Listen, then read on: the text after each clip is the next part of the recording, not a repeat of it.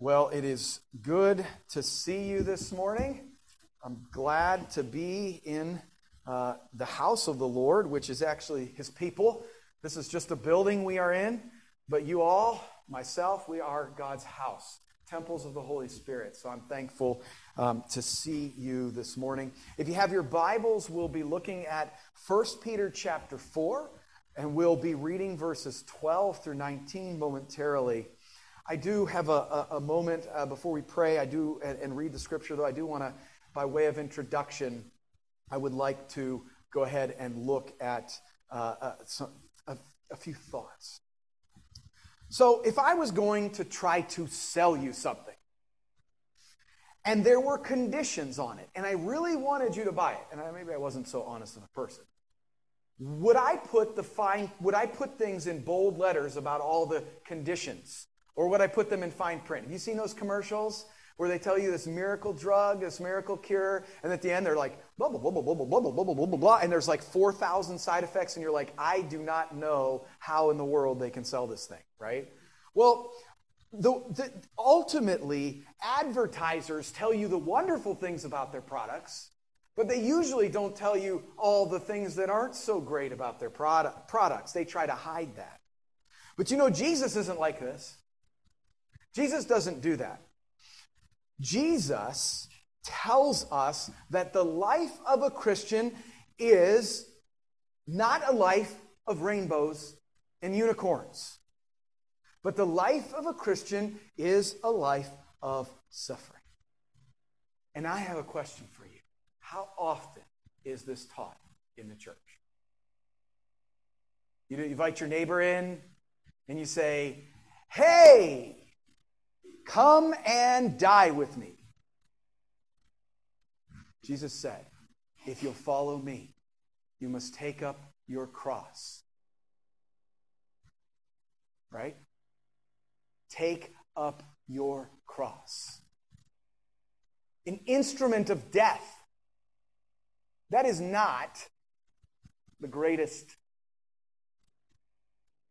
line to feed someone if you want them to follow Jesus, is it? Who came here this morning to hear about suffering? Probably none of you. I mean, maybe I told you that, but you're not like, oh goodness, I'm really excited about hearing a sermon about how my life as a Christian is one of suffering. Probably not, right? So, here's what I want us to think about. It's not a popular message, but it is the message that is found in the Scripture and is the message that I have for you today. It is the message and it is in the Word of God. And I believe that this message should even lead you to worship Jesus this morning. So today we're going to see that suffering is part of the journey of a disciple of Christ.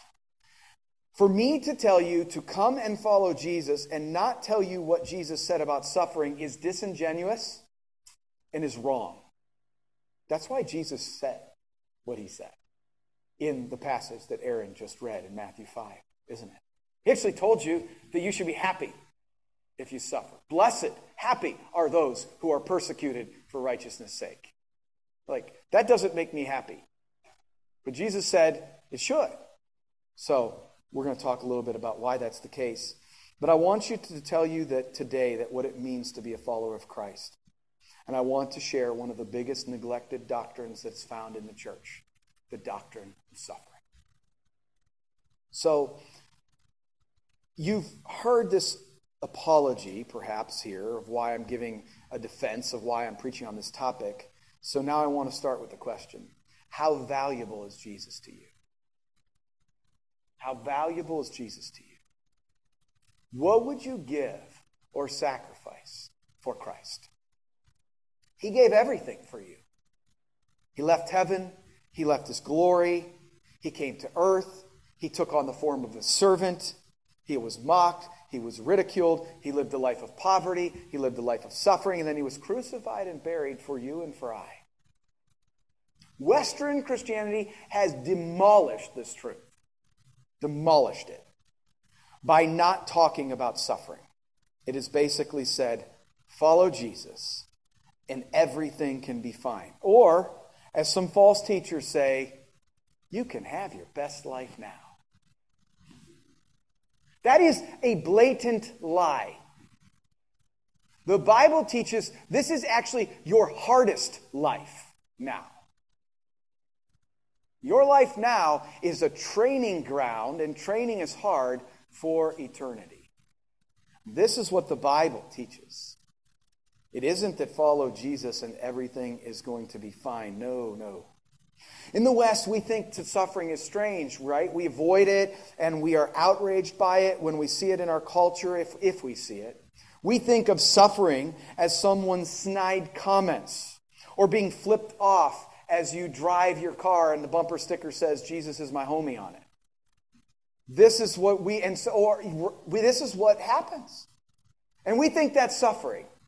Now, maybe in a low grade, but you should probably think about what your witness is. If you're going to be driving and have a bumper sticker that says, "Jesus is my homeboy," you should figure out how to drive properly.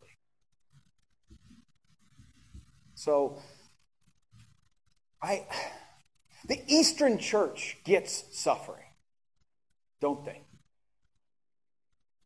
When a convert to Christianity from Islam comes to know Christ, they lose their family.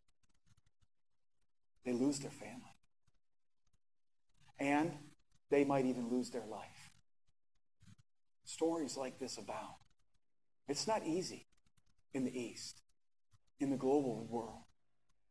Perhaps Europe and United States, we have it pretty easy.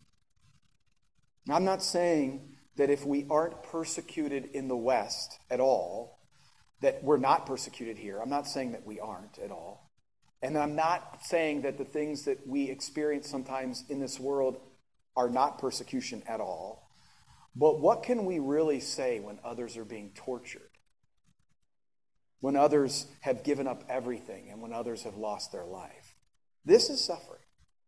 And we know practically nothing of suffering in the West.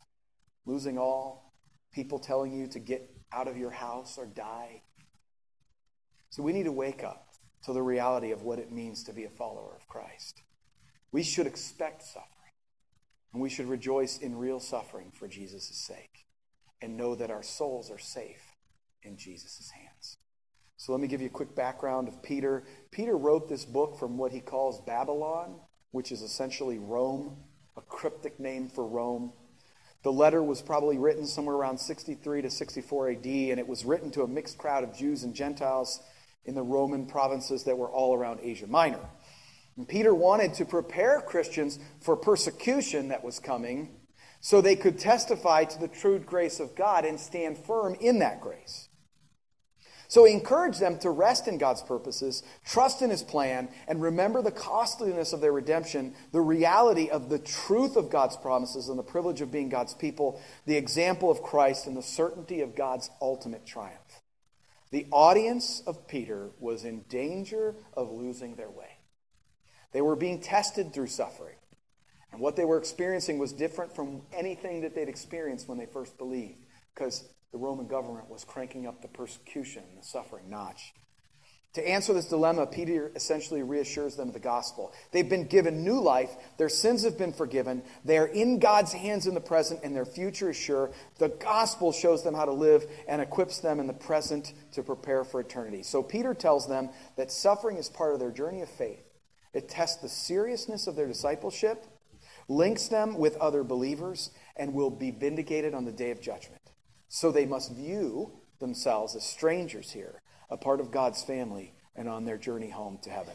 Let me read 1 Peter chapter 4, beginning in verse 12.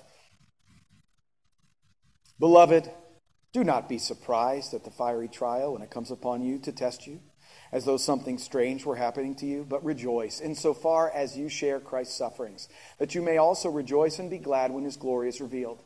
If you are insulted for the name of Christ, you are blessed, because the Spirit of glory and God rests upon you. But let none of you suffer as a murderer or a thief or an evildoer or as a meddler. Yet if anyone suffers as a Christian, let him not be ashamed, but let him glory God in that name. Glorify God in that name. For it is time for judgment to begin at the household of God. And if it begins with us, what will be the outcome for those who do not obey the gospel of God? And if the righteous is scarcely saved, what will become of the ungodly and the sinner? Therefore, let those who suffer according to God's will entrust their souls to a faithful Creator while doing good. The grass withers and the flower fades, but the word of our God is forever. Amen? Father, would you take this word and would you let us see the truth that is in it, the truth that it proclaims? Would you help us to see the reality of that Jesus told us that if we suffer, that we should be happy because we have been blessed, we are happy. And so we pray that you'd help us to see why this is true, and most importantly, that we would worship Jesus Christ to your glory, Father, in the power of the Holy Spirit. We pray this in Jesus' name. Amen. So the first point is that we should rejoice in suffering. Why? Well, because it is to be expected. So, now, when you think about suffering, there are actually a few different reasons why we suffer. First, we bring it on ourselves. This happens when we do things that are wrong, that are foolish, and simply ridiculous. An example is when you break the law by speeding and getting a ticket. That's suffering. But you did it to yourself because you sped. Another is when we are nasty people. If you're not a nice person and then people aren't nice to you, well, that's suffering, but you caused it. So you might want to try to be nice. Second, there's experience or trouble in the world. So suffering in the world. This is when we end up experiencing the results of a broken world, of a sinful world. It could be a physical ailment, the death of a loved one, or the onset of a disease, and the suffering that comes along with it. Third, from the outside by means of oppression. Now think of this as wars. You didn't do anything, but the foreign nation is invading you, let's just say. And so this type of thing can happen by foreign powers. But the fourth suffering is persecution for the name and for the sake of Jesus.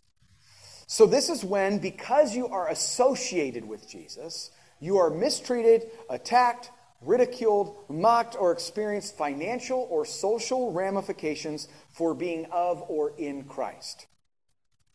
When we are hated and experience what Jesus tells us in Matthew 5:10-12, reviling, persecution, and evil lies against us on Jesus' account. Think of Eastern Christians who lose their homes, or are killed, or are tortured, or are put in prison.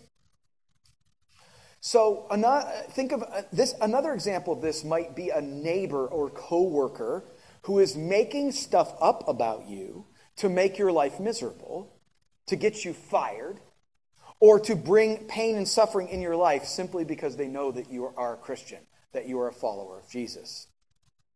None of these sufferings should surprise us. Why?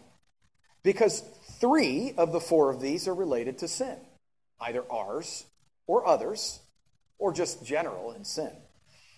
These are the consequences of our rebellion against God, mankind's rebellion against God. And so, but what about the 4th, being persecuted for Jesus' sake?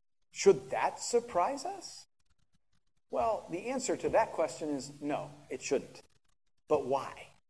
First off, Jesus tells us, blessed are those who are persecuted for righteousness' sakes, for theirs is the kingdom of heaven. Blessed are you when others revile you and persecute you and utter all kinds of evil against you falsely on my account. Rejoice and be glad, for your reward is great in heaven, for so they persecuted the prophets who were before you. And then he also says that all these things they will do to you on account of my name, because they do not know him who sent me. You see, we will suffer because it is simply the reality of this life. It is baked into the natural order of things, because the natural order has rebelled against God. All the prophets spoke of God's reign through Jesus, and Jesus spoke of his reign in the coming kingdom, and he spoke of repentance and faith, reliance upon God, and living life as God designed, loving and obeying God. But the world doesn't want that. Who wants to be told what to do? You understand this? Christ, obeying Christ is, we proclaim that he is Lord. He is creator. He is master. Who wants to be told what to do? And that you're not in charge, that I'm not in charge. Nobody does. That's part of the reason why the world doesn't like the message. They killed Jesus for simply being who he was and doing what he did. Christ, who is God himself, suffered and was glorified, so why should we not experience the same thing if we're his people and are supposed to be saying the same message that he said?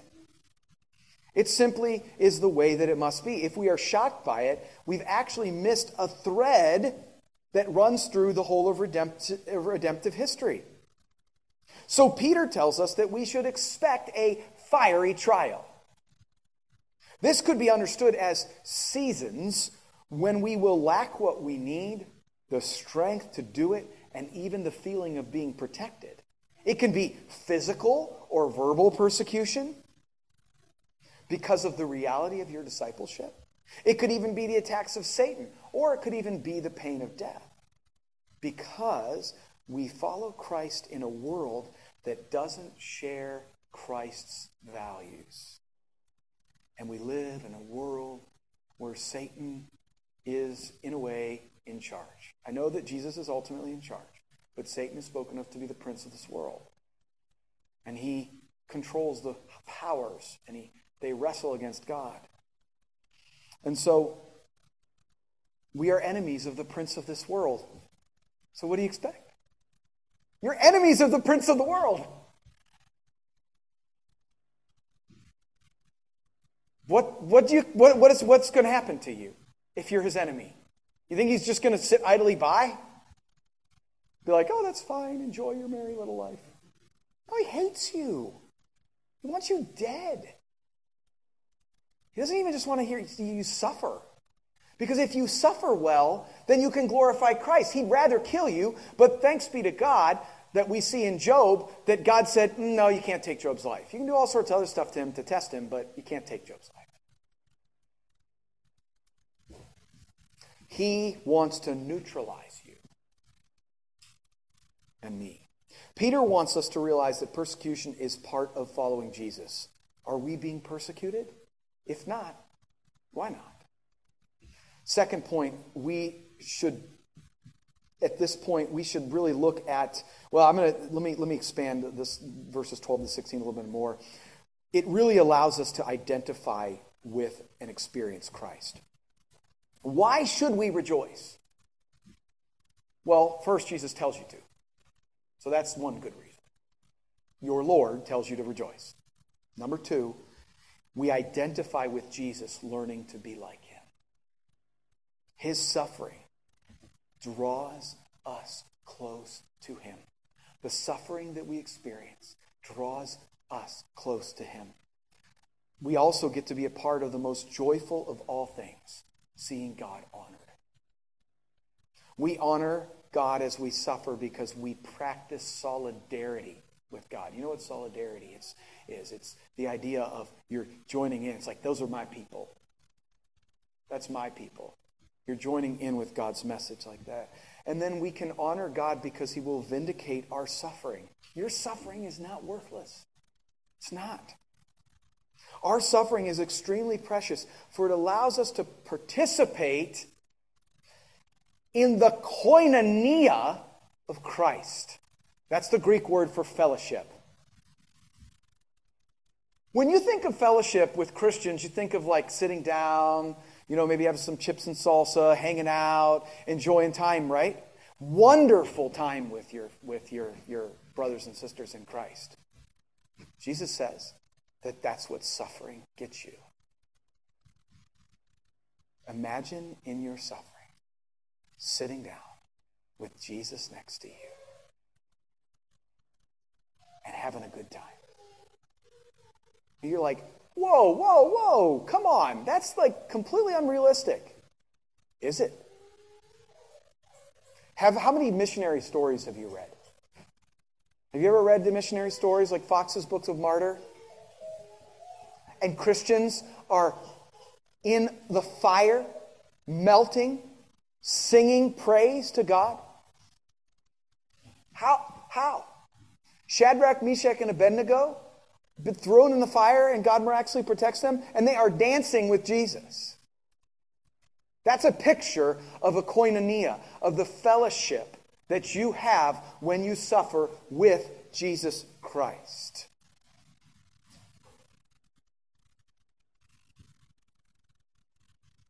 When you experience the same sufferings as Christ for the same reasons as Christ, Christ comes and makes himself especially present in your life. We, being righteous in Christ, are persecuted by the wicked. And so we represent Christ and we identify him as his people. In fact, we are told we should rejoice a whole bunch in our suffering. Did you see that in the passage? It says, rejoice and be glad. Rejoice and be glad. That's like really, really rejoice. Not only should you rejoice, but you should rejoice and be happy too. It blows my mind. Because what's going to happen is the glory of Christ is going to be revealed in your suffering. You get to show Jesus when you suffer. We have the Spirit of God resting upon it. If you are insulted for the name of Christ, you are blessed because the Spirit of glory and of God rests upon you. Do you know what this is? It gives me goosebumps. This is the Shekinah glory. This is the glory of God coming in the cloud and resting upon his temple, upon his people. You as God's temple, when you suffer, you have the Shekinah glory, the glory of God resting on you. Remember when Moses came down from the mountain and his face was glowing? This is the kind of thing that you get when you suffer for Christ. You get the presence of Christ himself through the Holy Spirit on you. The Spirit of glory is the Spirit of God. The glory is the presence of God among his people by his Spirit. So in persecution, God's Spirit rests on us just like the Shekinah glory in the Old Testament. But how can we do this? How? Our natural desire is to just avoid all suffering, isn't it? We must trust in Christ's power and his judgment. The only way to bear suffering is to know that Christ is with us and will sort it all out in the end. He will bring the judgment that is deserved on those people at the right time in the right way. But usually we feel all alone during suffering. We say, where's God? We wonder where he went into and basically if he still cares for us. We feel abandoned in our time of need when we suffer persecution, don't we? But this is the farthest thing from the truth. When we are being persecuted for righteousness' sake, Jesus' Spirit rests upon us. You ever wonder, you're like, when I first got saved, I just felt the presence of God. And just don't really feel it too much anymore. You ever feel that way? Well, persecution might bring that feeling back. I'm not saying you should just go out and seek persecution.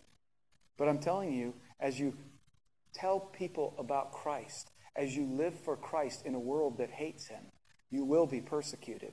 And if you understand the proper idea about suffering, you might just find yourself experiencing his joy and his presence, which is probably what all of us want. But Peter tells us in verse 15, but let none of you suffer as a murderer or a thief or an evildoer as a meddler. So here's the point. It's easy in the West to think that we are being persecuted when we type some nasty Christian Facebook post. Right? Like some really harsh thing. And then we get a million comments about all those people that say, you're such an idiot and you're backwards and everything else like this. I'm not saying you can't ever post on Facebook. That's not what I'm saying. But if you post something on Facebook and you get nasty comments, is that really persecution? I don't know.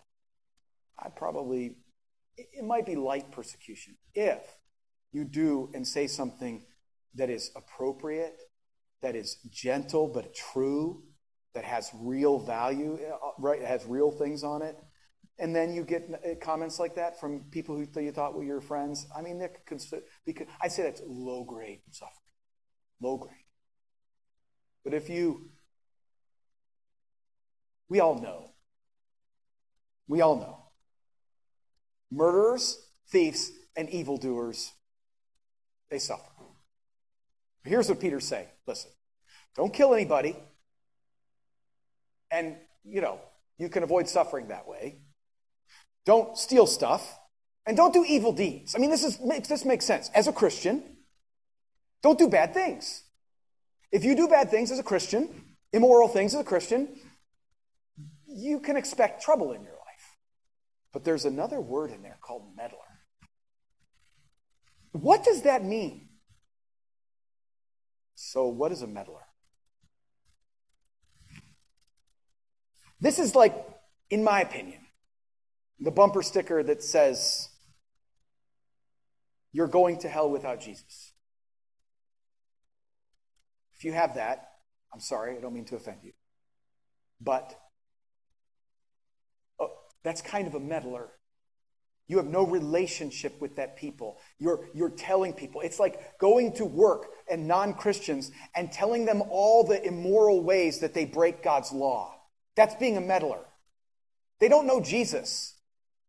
Jesus' commands, though they apply to all humanity and they should obey them for a better life, they have no reason to obey them because they don't know God. So your neighbors and your friends and all these other people, since they don't know God, they're going to live immorally. So if you go to your coworker and start telling him all the ways that he's immoral and all these things that he should do and shouldn't do, that's being a meddler.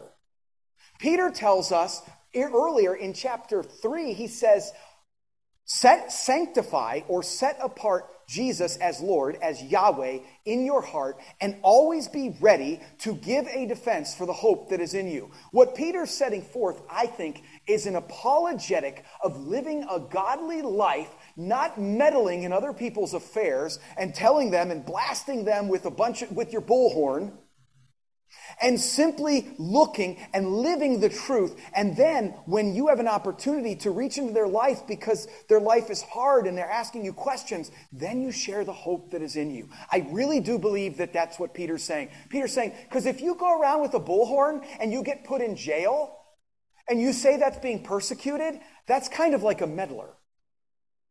Now, there's a lot of good people who love Jesus and want to do that, and they're proclaiming the gospel. I'm not saying necessarily that they're doing anything wrong, but this is a free country. There are ways to tell people about Jesus without a bullhorn. There are ways to do it gently and lovingly. And I think Peter is getting at that. You can put yourself into persecution by the things that you say, by the way that you say it, by digging into people's lives when they aren't ready and don't have a relationship with you. Is the harsh Facebook post meddling? Maybe.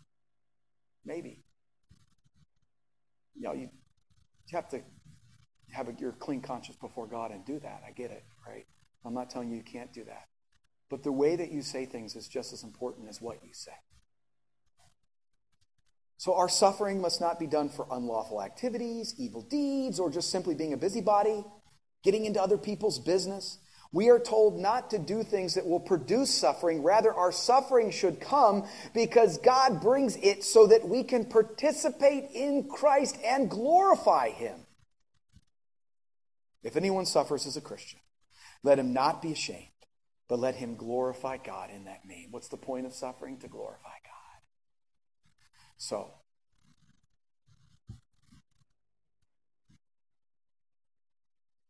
don't do things that produce suffering on purpose. Bearing the suffering of Christ for His name and His sake should not be something we are ashamed of, even if the whole world, though, is told of our rebellion against it. Rather, we should glory in it. We should glory in being counted worthy to bear the name of Christ. Through our suffering, we share in a special bond with Christ. When you suffer, you share a special bond with Christ because his life was suffering. A man of sorrows and acquainted with grief. When you suffer for Jesus, you share a bond with him.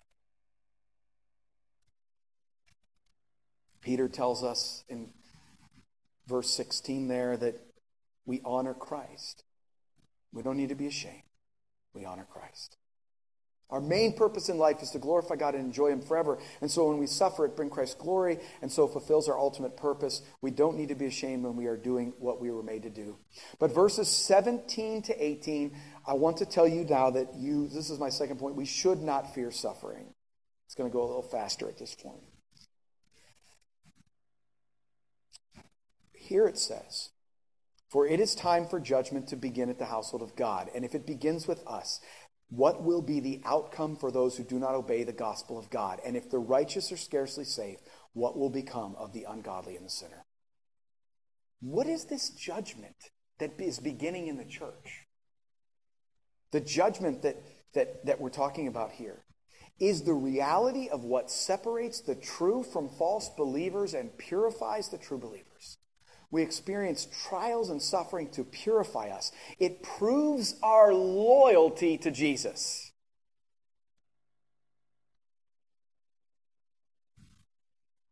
It judges our commitment to God versus the world.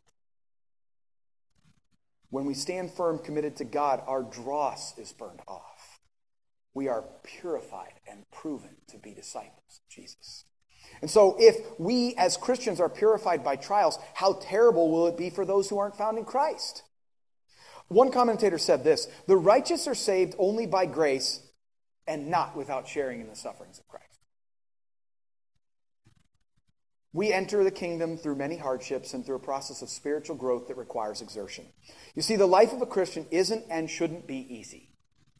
It will be a process of judgment against our love of self and our love of the world. You understand that this world is, and what happens, the judgment in the house of God is the judgment against your love, my love of self, and your love, my love of the world. That's where the judgment comes. And he says, who do you really love? But woe, really, I guess I would say this one more thing. The life of a Christian, essentially, it's this process of getting rid of that dross and clinging to Jesus. That's what the suffering does. Makes you cling to Jesus tighter. But woe to those who are not being judged through refining and purifying. That's what Peter's saying. They're going to be judged by God. God is purifying us, but he will judge them at the last day. Our suffering has a purpose. It draws us close to God. The suffering of the wicked has a purpose, but actually it's to expunge them and remove them from the country of God, where they dwell in outer darkness, where there's weeping and gnashing of teeth. All of those who hate God love death and will externally experience it. Now, verse 19, we should entrust our souls to Christ. Listen to verse 19. Therefore, let those who suffer according to God's will entrust their souls to a faithful Creator while doing good. We are to entrust ourselves and to put ourselves under the care of our Creator and Sustainer, who, according to John chapter 1, is the Creator. In the beginning was the Word. The Word was with God, and the Word was God. And it goes on and says that he created all things. All things were created through the Word. And so, essentially, we are to bow to his will or desires and go through the trials of purification with joy, knowing that his will is best and his plan is best for us. We are not going to experience our best life now, but our hardest life now. Our suffering is a means of bringing us to conform to the image of Christ. This is our joy, and this is our desire. So we suffer according to God's will when we suffer as Jesus suffered. When we say, like Jesus did, your kingdom come, your will be done. But it says, It's according to God's will. Sounds like the Lord's Prayer a little bit, doesn't it? Your will be done. But you have to entrust your soul to Christ. Is He going to be with you? Do you believe it? Is this text true? I hope you believe that. Because this text tells us that the glory of God will rest upon us if we suffer. It tells us that Jesus will be with us when we suffer. So let's apply this. What does this practically mean? Avoid evil and glorify Jesus by your good works. Love God, love others, keep His commands. Don't be caught by the world doing evil. Don't do evil. You're going to get persecuted for doing evil. For stealing, you're going to go to jail. We're going to misdemeanor and have to pay it back. Who knows? Don't be caught by the world. Instead, be caught holding Christ up as Lord. You need to be caught living as if Christ is your Lord. That's what you need to be caught for. Be ready to give a defense for that hope that's in you, Jesus Christ. In other words, let your life demonstrate your belief in Christ as He lives in and through you. Then share the good news of Christ's life, His death, His burial, His resurrection, the ascension, His imminent return. Expect suffering and only try to avoid it by avoiding evil. You see what Peter's getting at? Okay. If you want to avoid evil, or if you want to avoid suffering, the best you can do as a Christian is to avoid doing evil. The rest, you live for Christ, and then you'll experience the suffering as God wills it. So you avoid evil to avoid the most suffering. And the rest of the suffering is whatever suffering Christ counts you worthy to be a part of. And so, embrace suffering and know that God's special presence is with you as you bear fiery trials for Christ's name. Finally, entrust yourself to Christ, who is the keeper of your soul. He is not doing bad things to you, but rather He is manifesting His glory, the Shekinah glory through you. You will need to cry out to Him in your suffering and ask Him to give you the strength to bear it. And so, I leave you with full disclosure instead of fine print. This is full disclosure. Enter the blessedness of Jesus by embracing a life of suffering for Him. And in so doing, you will experience the Spirit of glory. And you will have God rest upon you. Father, Almighty, Maker of heaven and earth, we do pray that you would allow us to entrust our souls to you as we suffer. Count us worthy to suffer for your name and for your sake, and give us the grace to do so that we might experience your presence in all its fullness. We love you and we thank you for all that you are. And we ask this in Jesus' name. Amen.